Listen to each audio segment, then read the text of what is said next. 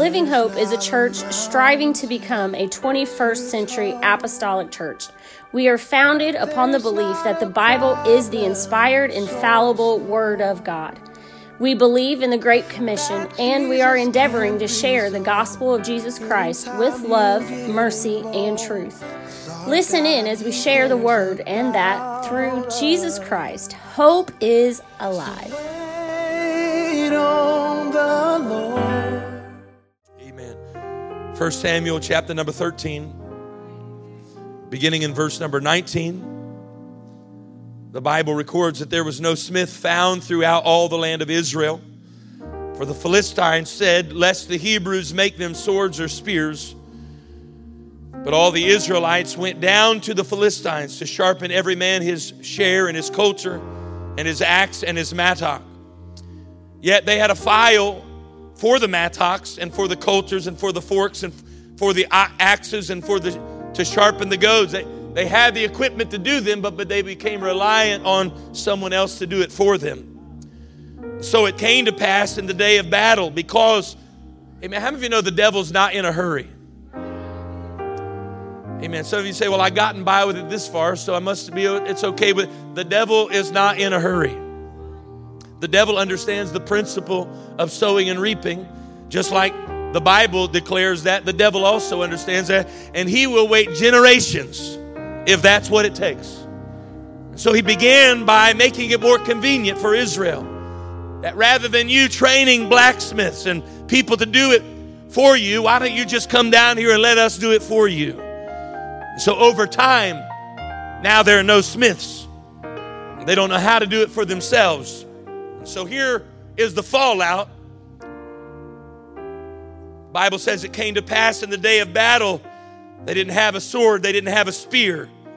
There wasn't any sword or spear found in the hand of any of the people that were with Saul and Jonathan.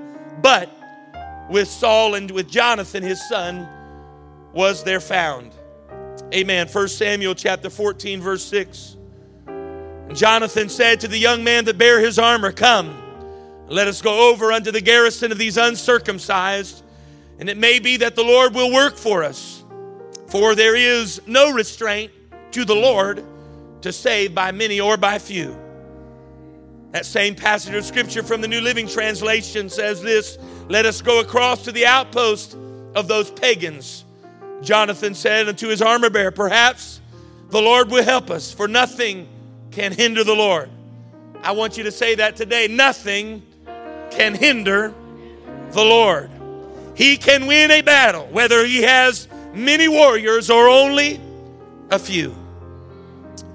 With the help of the Holy Ghost, I would like to preach this morning for just an hour or two. Cue awkward laughter.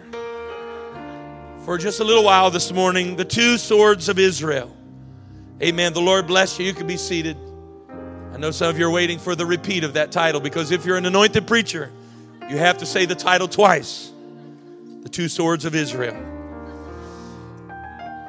When you look even within the last few centuries of history at men and women whose courageous actions shaped some of the most transformative inventions and movements, they all had one thing in common, and that is that they took action without a guarantee.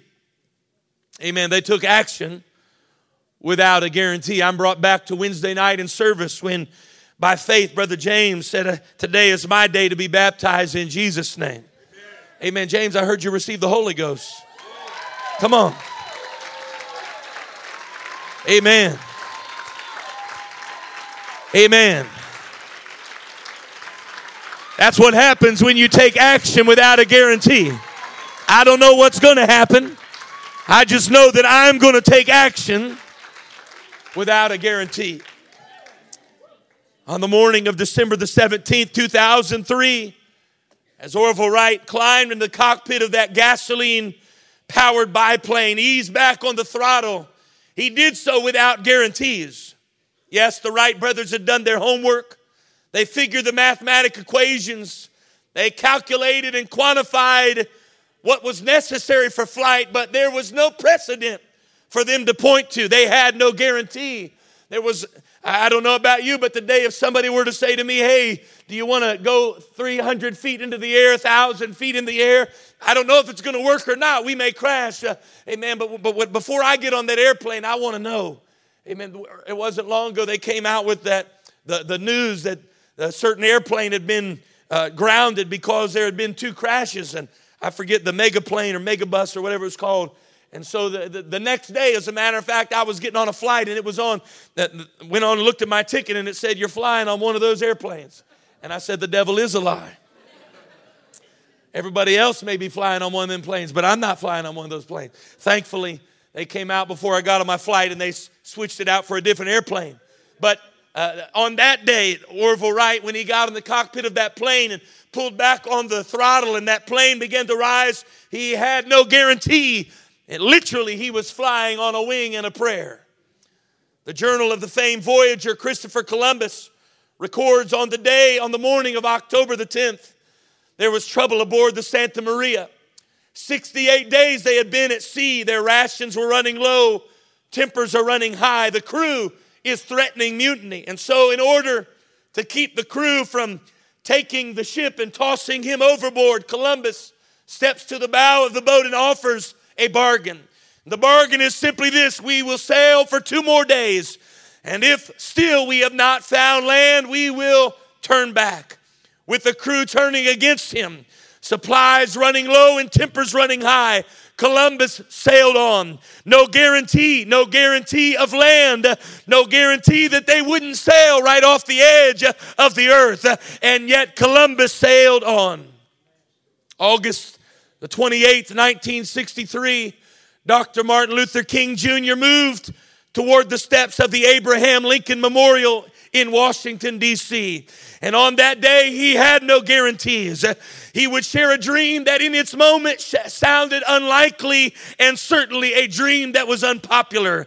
A dream that a nation that was currently segregated, that one day, Dr. King declared that one day, living in this nation, my 4 daughters, he said, will be able, my 4 children, he said, will be able to be judged not by the color of their skin, but by the content of their character.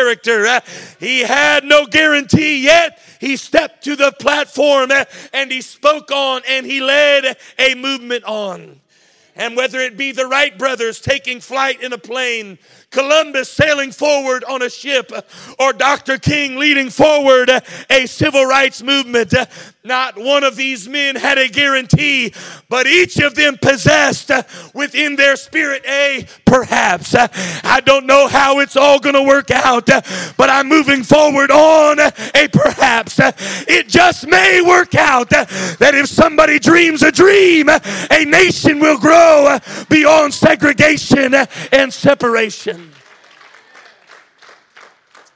This morning, for just a few minutes, I want to preach to you about going when there is no guarantee, about proceeding when there is no promise, and about taking action when you have no assurance. The need that I am here to stir us to this morning is to realize that the hour that we live in calls for those that will go without a guarantee, that we will proceed when all that we have is a perhaps. In 1 Samuel chapter 14, we are introduced to a dismal and a dreary development. The conclusion of 1 Samuel chapter 13 lets us know that the Philistines, through careful calculation and patience, had rendered the armies of Israel without weapons. Raiding parties, the Bible would tell us, are invading. They're pillaging and they are plundering. They're looting and littering. They're robbing and they are wrecking. And there is not one thing that the Israelites can do to stop them. Why? Because throughout all the land of Israel, there are only 2 swords. One sword is in the hand of Saul, and the other sword is in the hand of his son Jonathan. And so I began to put myself, if I could, into the shoes of Saul. And I asked myself, what do you do when you're a king of a nation that is being invaded by the enemy, and all you have are 2 swords? Well, I believe this morning as I preach that the actions of Saul, the one sword, and the action of Jonathan, the second sword, reveal two different mindsets and two different opinions and options that we have when the enemy is invading and we feel unequipped. How many of you would agree that two swords is asking a lot to defeat an entire enemy that is invading?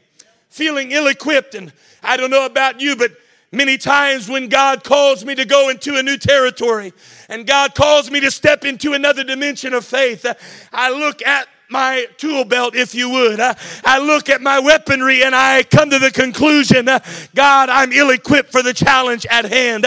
I don't have everything that is necessary to take this church to the next level. I don't have what is necessary to move this church forward. Many times are the thoughts that I battle, and I think if we surveyed the crowd today, many of you would look at yourself and say, I don't have what it takes. So the two swords, the sword of Saul, the sword of Jonathan, represent two outlooks and two attitudes, two reactions and two responses to the opposition when we feel ill-equipped. All right, everybody in the building today, I believe in what I'm going to preach today. It represents how you will respond when you're faced with an opportunity to move forward, with a calling to defeat an adversary, and yet you feel ill-equipped. How many of you ever feel ill-equipped? Even last week we shared a vision of reaching this community. And how many of you, just being honest, say, I don't feel equipped? Even this week I walked into a restaurant to buy somebody's meal and I felt ill-equipped. Even in that moment, God, they're going to reject me. I don't know, that's not even common sense. I'll let anybody buy me a meal. I don't care if your motives are good or not. We can hash all that out later. Amen. If you want to buy me a meal, I'm all right with that. But in the moment, I know it was the voice of the enemy. He was just showing me or telling me that I was not equipped. Two swords, two reactions, two opinions, and two options when we feel ill-equipped. The first sword, the first attitude, the first outlook that we find represented in the sword of Saul. Saul was what I would call a shady character. Literally. Multiple times in the scripture, the Bible pointedly records Saul hanging out under a tree. Shady. Anyway, some of you will get that later. My wife right now, I'm not even looking, but I know what she's doing. She is shaking her head at my brilliance is what I like to call it. Corniness is what she calls it. 1 Samuel 22:6, Saul is pursuing David. He stands under a tree, the Bible says, in Ramah, and delivers one of history's most uninspiring speeches. His speech was everything that Dr. King's speech was not. If you take Dr. King's speech and you compare Saul's speech, they are at opposite ends of inspiring. Instead of standing up and saying, I have a dream, the speech of Saul could be summarized as, I have a pity party. Here is just one excerpt from his uninspiring speech. Here's what he said. No one discloses to me when my son makes a covenant with the son of Jesse. Literally, the Bible says that Saul said, there is none of you that feels sorry for me. Nobody feels sorry for me.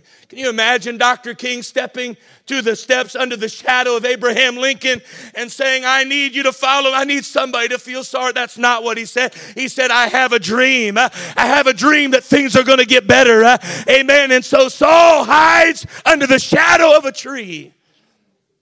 Here in 1 Samuel chapter 13, as the Philistines are invading the nation, pillaging and plundering, looting and destroying, Saul the king, one of only two men in the entire kingdom with a sword, the Bible says he finds a hiding spot under a pomegranate tree. This was a time to get up, not to sit down.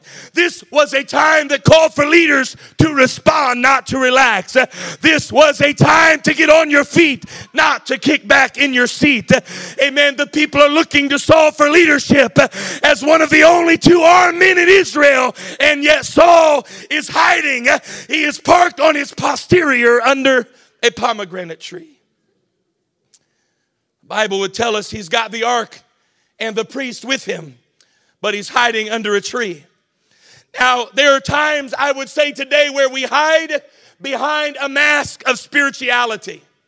That's what Saul was doing. He said, I've got the ark with me, and I've got the priest with me. I've got the representation of Old Testament prayer with me. I'm seeking God for what to do in this situation. And there are times that good people of God, we hide behind a mask of spirituality when the answer is not that you need to pray about it. The answer is you need to take action. The answer is not I need to stop and pray about it. The answer is you need to do what God has already told you to do.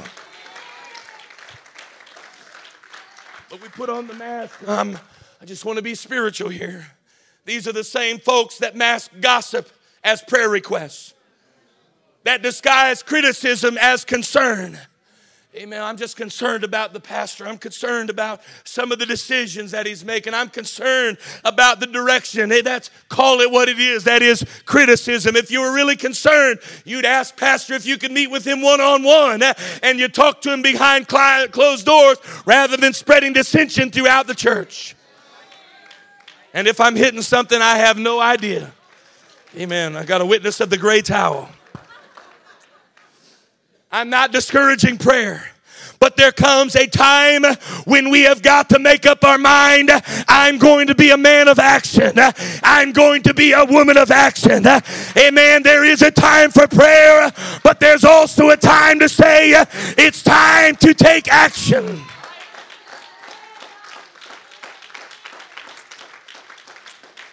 We act like we're praying about something that we don't even need to pray about. We know what the plan and the will of God is. It is clearly demonstrated in His Word.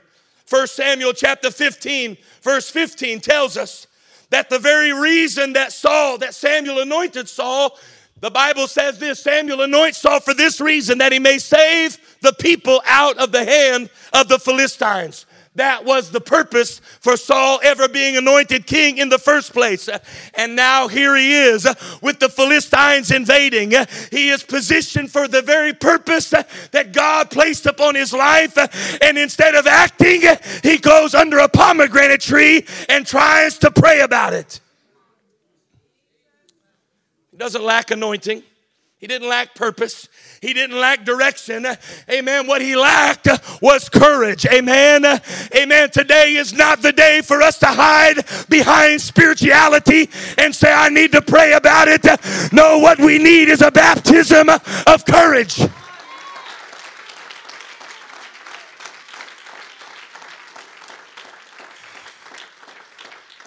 We want to pray and ask God if it's His will that we pray. That is pomegranate tree living. If I could say it this way, that is shady. Well, I need to pray about whether or not I should get married or continue fornicating.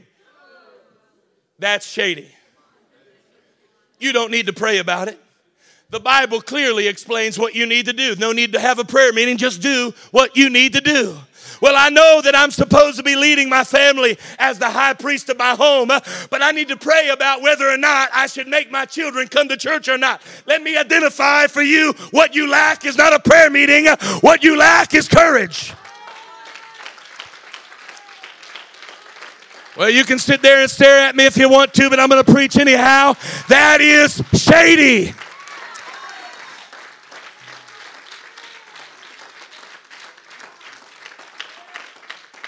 Well, I know I'm supposed to forgive that person that really hurt me, but before I forgive, I need to spend time in prayer and ask God if He really wants me to forgive that person. That is shady.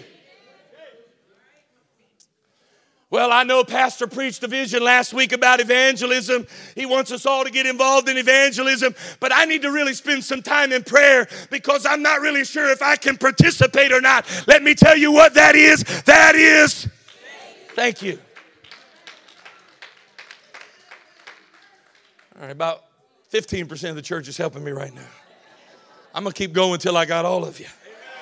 I know the Bible says that we should not forsake the assembling of ourselves together, but I need to pray and really consult God about how committed I want to get to the church. Let me tell you what that is. That is Thank you. Amen. I know the Bible says that we should give praise to the Lord, and praise looks good on me, and I need to put on the garment of praise for the spirit of heaviness. But I think I need to spend time in prayer and ask God if He really wants that from me. Let me tell you what that is. That is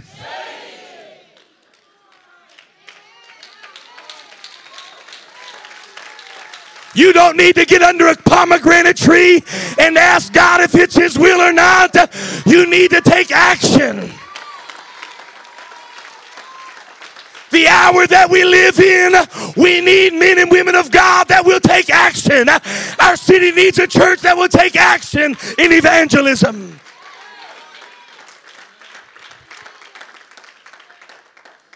Let me save you some pointless prayer meetings. I'm not against prayer. Okay, if you wonder, I decided, I had a lot of different stuff in here, and I decided to take it out. Because sometimes as a preacher, you feel like you got to explain everything you say, and I decided I'm not doing it today. All right, I believe in prayer. You know, if you're around here long enough, I believe in prayer. But some of you, the Bible says you don't get anything because you ask amiss. You're praying about things you don't need to be praying about. Let me just save you some time. If it's in the Word of God, you don't need to pray about it. If it's a commandment in the Word of God, you don't need to pray about it. If God told you to praise, you don't need to pray about it. If God told you to worship, you don't need to pray about it. Stop hiding under a pomegranate tree and take action.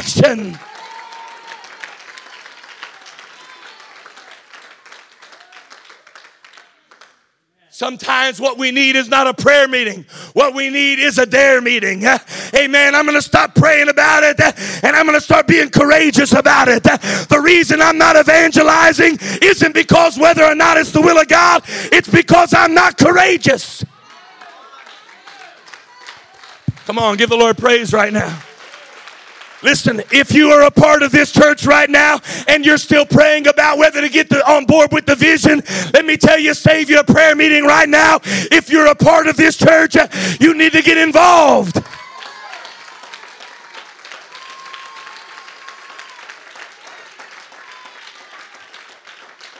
I'm coming out from under the pomegranate tree. I'm going to stop praying about things that I already know are the will of God. Literally, there are people that you spend time praying about whether or not it's the will of God for you to pray. And yes, that's as silly as it sounds. I'm going to be a man of action. I've got one of only 2 swords in all of Israel. People are looking to me for leadership. I've got the Holy Ghost. I'm in the less than 1% of this city that has got the Holy Ghost. People are looking to this church for leadership. And if we're not careful, we're parked under a pomegranate tree asking God whether or not it's His will that we have Holy Ghost services, that we have miracle signs and wonders, that we have powerful praise and worship. We just need to make up in our mind today, we're going to have a move of God every time we come together. Come on, get out from underneath that pomegranate tree and be a part of what God is doing. Somebody get that sword in your hand. The Bible called it the sword of the Spirit. Living Hope, we've got one of the only swords in this community.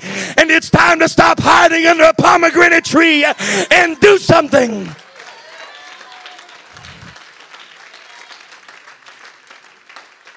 I want everybody right now to give God praise if you would. Could you do that?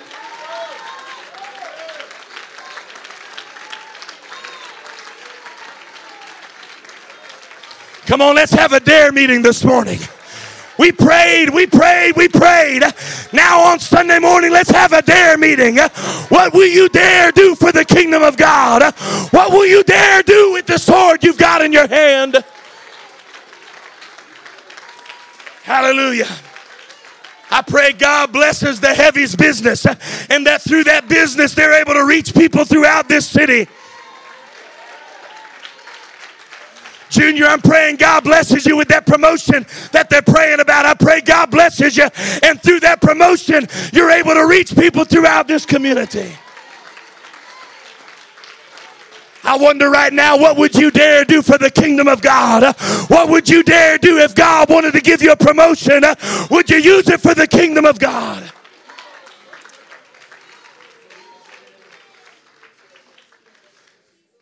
Saul lived under a tree and made a living out of other people fighting his battles. See, they're synonymous. Amen. When you're the kind of guy who lives under a tree pretending to have a prayer meeting, but it's really because you don't have the courage to face the enemy.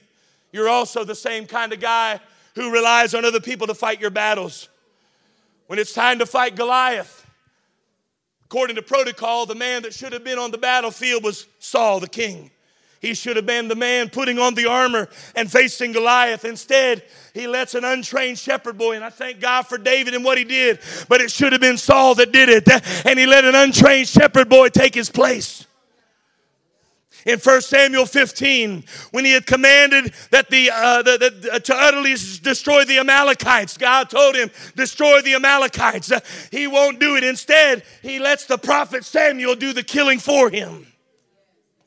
1 Samuel 22, he decides to kill the priests at Nob because they provided asylum and bread for David in his time of refuge. And the Bible says that Saul decides, I'm going to kill all the priests, but he doesn't do it himself. First, he calls on his foot soldiers, and they say, Saul, we're not doing this for you. And so he equips Doeg to do it, and Doeg does his killing for him. Let me tell you today, I don't need you to do praise for me. I don't need you to praise the Lord for me. I don't need you to pray on my behalf. I don't need you to worship on my behalf.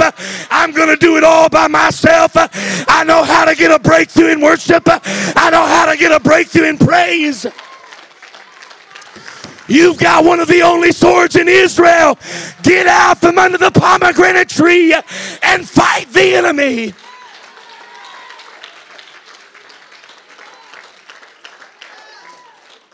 Clap your hands to the Lord.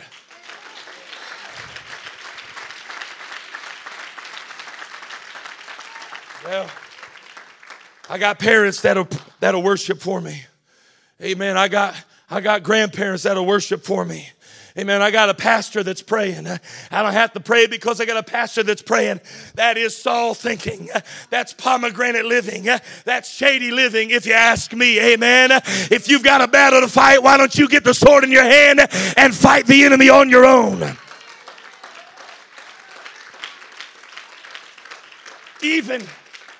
Even at the very end of his life, Saul is wounded in battle. And he decides, instead of being taken captive, I'm going to take my own life. But he doesn't do that. He commands his armor bearer. He says, here, you take my sword and you run it through me. Ultimately, the armor bearer says, I'm not doing it, and Saul does have to take his own life. But it is a principle of shady living that I want somebody else to do the fight for me. Amen, Pastor, I still want the blessing, but I want to show up to church whenever I want to come. Don't expect me to be there every Sunday. Oh, yes, I want the blessing of being in the house of God, but not the expectation of actually being there. Shady living. Shady living. Living Hope, we've got one of only two swords. We're in the low percentage in this city. If you're a tongue talker filled with the baptism of the Holy Ghost, you are in the ultra minority in this city. And the last thing we need you to do is hide under the pomegranate tree and let the politicians fight our battle. I don't need politicians to fight the battle for me. Praise and worship is my weapon.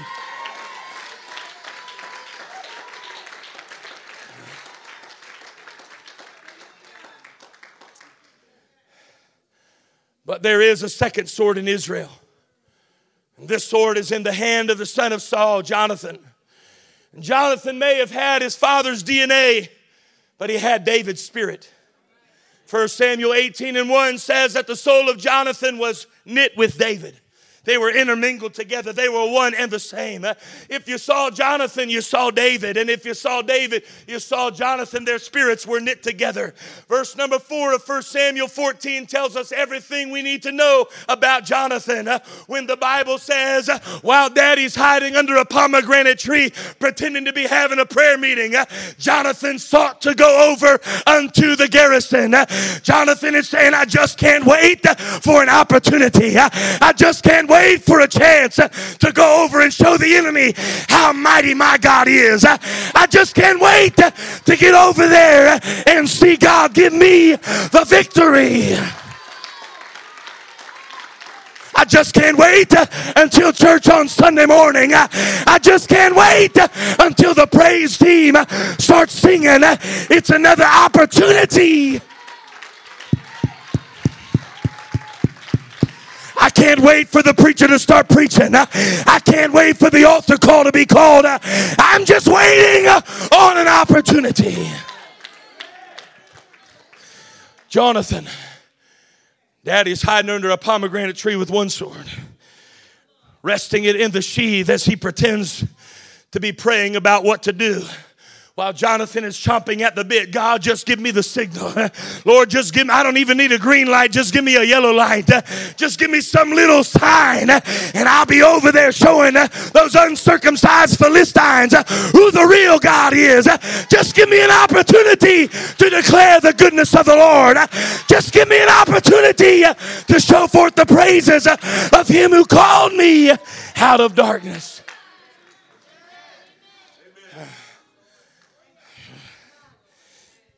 Jonathan knew what his position and purpose in Israel was. He knew that it was his destiny to deliver Israel from the Philistines. He knew that what Israel needs right now is leadership. What Israel needs right now is not another prayer meeting, but they need action. Amen. What is needed right now is not a prayer meeting about whether to have a prayer meeting, about praying about prayer. What this nation needs is one of the only two people that have a sword to stand up and do something with it.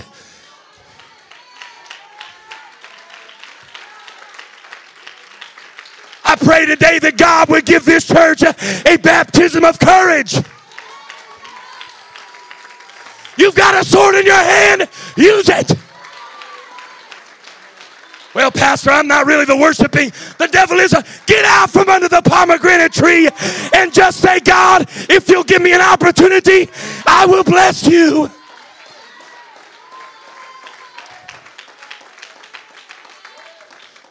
Pastor, do you really feel like we should tell our children to come to church if they live in your home and you pay the electric bill? Absolutely. Well, they're going to get bitter and not come. They ain't coming anyhow. We were called to be the leaders of our families, the high priest of our home. Don't pray, God, is it really your will that my children be saved?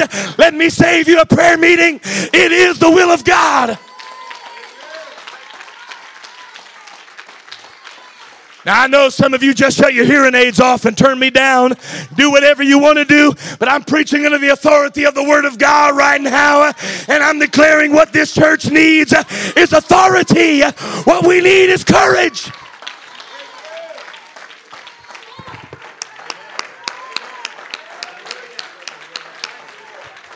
Just give me an opportunity. Just give me an opportunity. I'm just waiting, God, you say the word. It's like one of them horses behind the gates at one of them big races, and the horses are fighting. Just as soon as that gate lets down, the horse is already going. There's just a wall holding him back. But as soon as that wall comes back, he's out of the gate. And that's the way I feel in my spirit right now. God, if you'll just open the door, we will go over. Some of you need to get that in your spirit when you get out of bed on Sunday morning. God, you just give me an opportunity today to worship you. And I'm going to worship you with everything.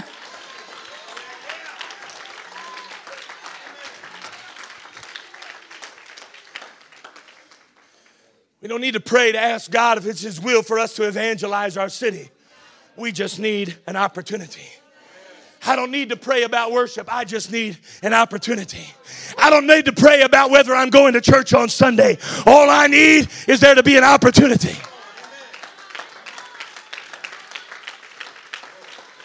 I would be interested to know how that prayer meeting goes that some of you have about whether it's the will of God for you to go to church or stay home and watch your sorry football team get beat. I would like to know what God you're praying to that seems to give you the answer that the solution is that you stay home and not come to church when his word says not to forsake the assembling of yourselves together.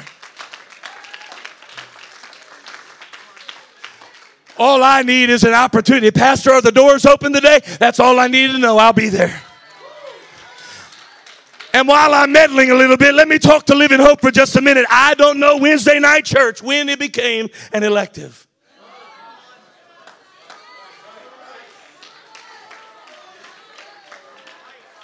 Now, if you're a guest here today, I don't apologize, but let me preach to the congregation, the core for just.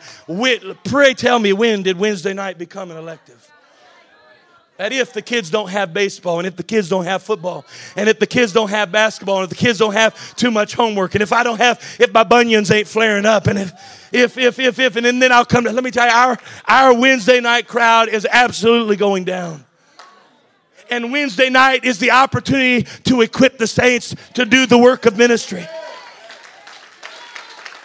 Now, I'm not trying to be too harsh today, but I'm telling you, all I need is an opportunity.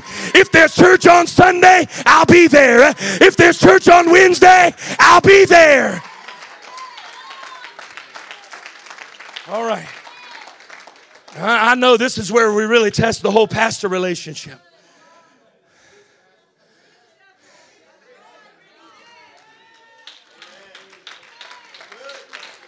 Lord, I know what my purpose is. I know what my destiny is. I know what I'm supposed to be doing. I know what your will is for my life. And so, Lord, all I need now is an opportunity. All I need is an open door. Jonathan goes to his armor bearer and says, let us go over to the garrison of these uncircumcised. It may be the Lord will work for us. New Living Translation says that Jonathan said, perhaps the Lord will work for us. In other words, maybe he will, and maybe he won't. I don't have any guarantees, armor bearer, but I know two things. Number one, I have one of only two swords in all of Israel, and I know that God can do anything. Amen. I know that I've got one of the, in other words, if somebody is going to bring the deliverance, it's going to be me. If somebody is going to be the answer, it's going to be me. If somebody is going to be the solution, it's going to be me. If I could put that into language that applies to what we're going through in this room today, I know that if I will do what I can do, God will do what God can do.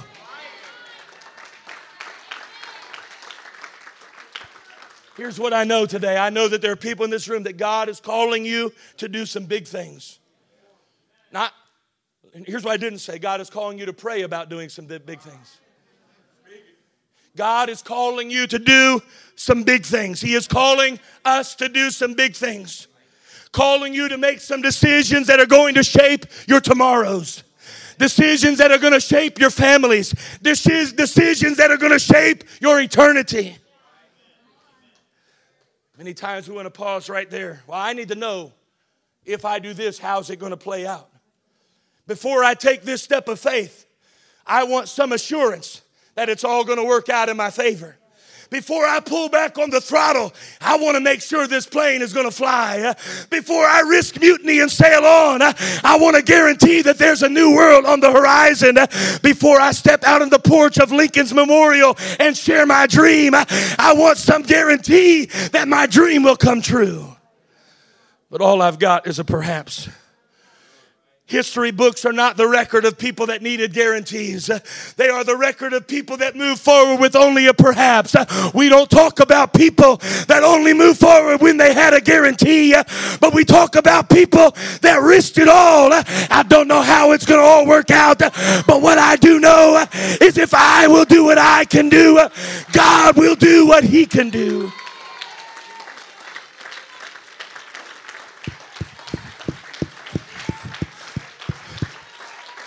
I absolutely have faith. And I believe that my praise activates God to do things that only he can do. I know some of you have been deceived by the devil. And you think that praise is just emotionalism. And you think that clapping of hands and dancing and shouting and all of that is a bunch of crazy Pentecostalism. And the devil absolutely has you deceived on your way to a devil's hell. But let me tell you right now that I have absolute faith that my praise is me coming to the end of myself so that God can begin to work in my situation. Let God arise arise and his enemies be scattered. I wish you'd give God praise right now like you believe that God can do anything. I've just been waiting on an opportunity. Pastor, I was just waiting on you to give us an invitation.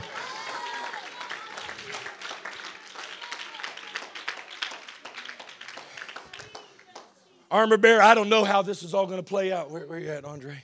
Scott, come play the keyboard. I'm over there telling Scott to come on. He's like, what? What are you?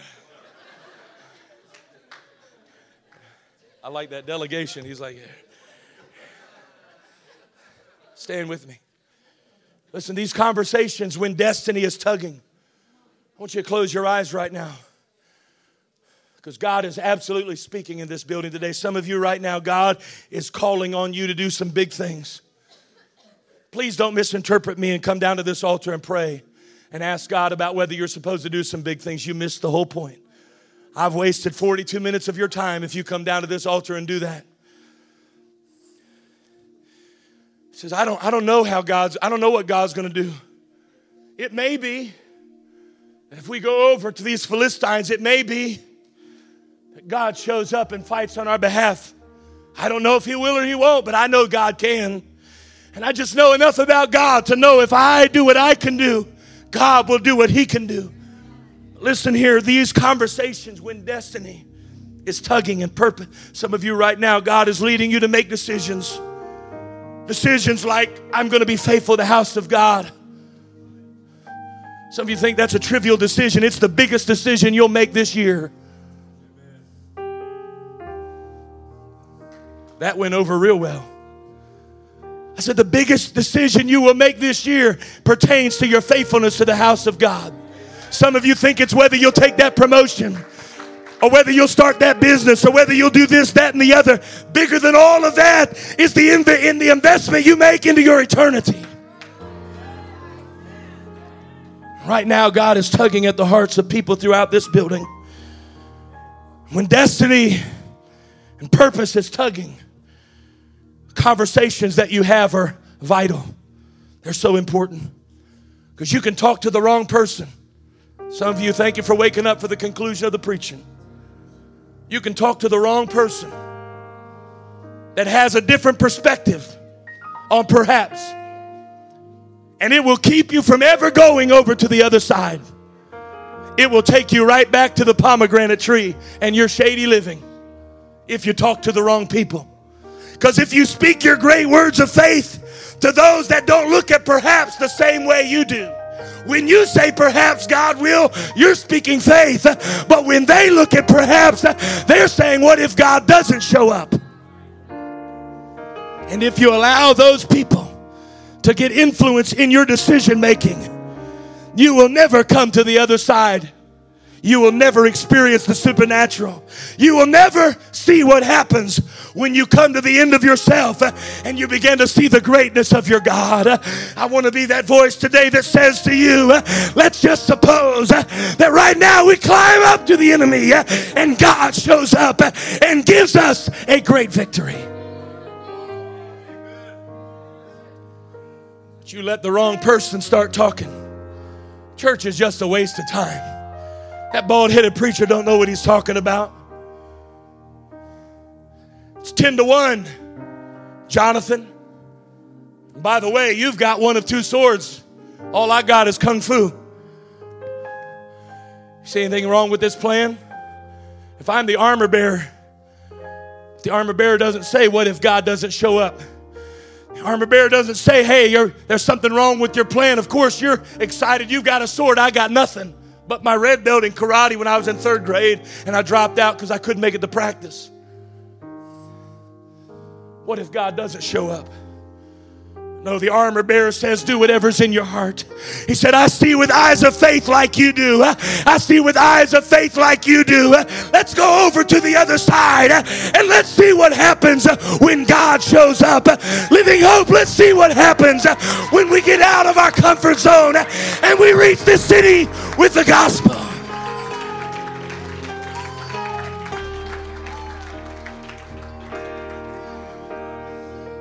climb the cliffs and they begin to fight.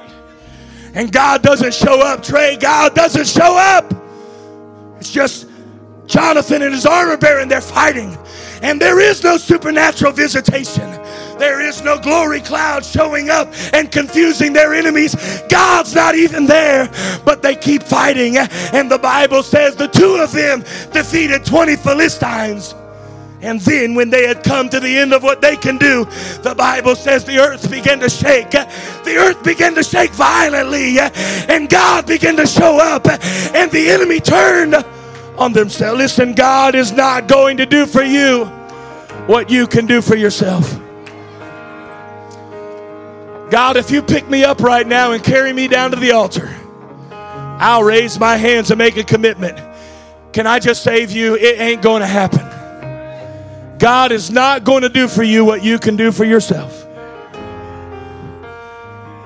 I want to ask everybody in this room right now, God is calling you to do something. God is calling you to make some decisions. God is calling you to take action. Please don't run back under the pomegranate tree and have you a prayer meeting. You need to run to this altar and say, God, I'm going to do what you're calling me to do. I know my purpose. I know my destiny. I just need an opportunity.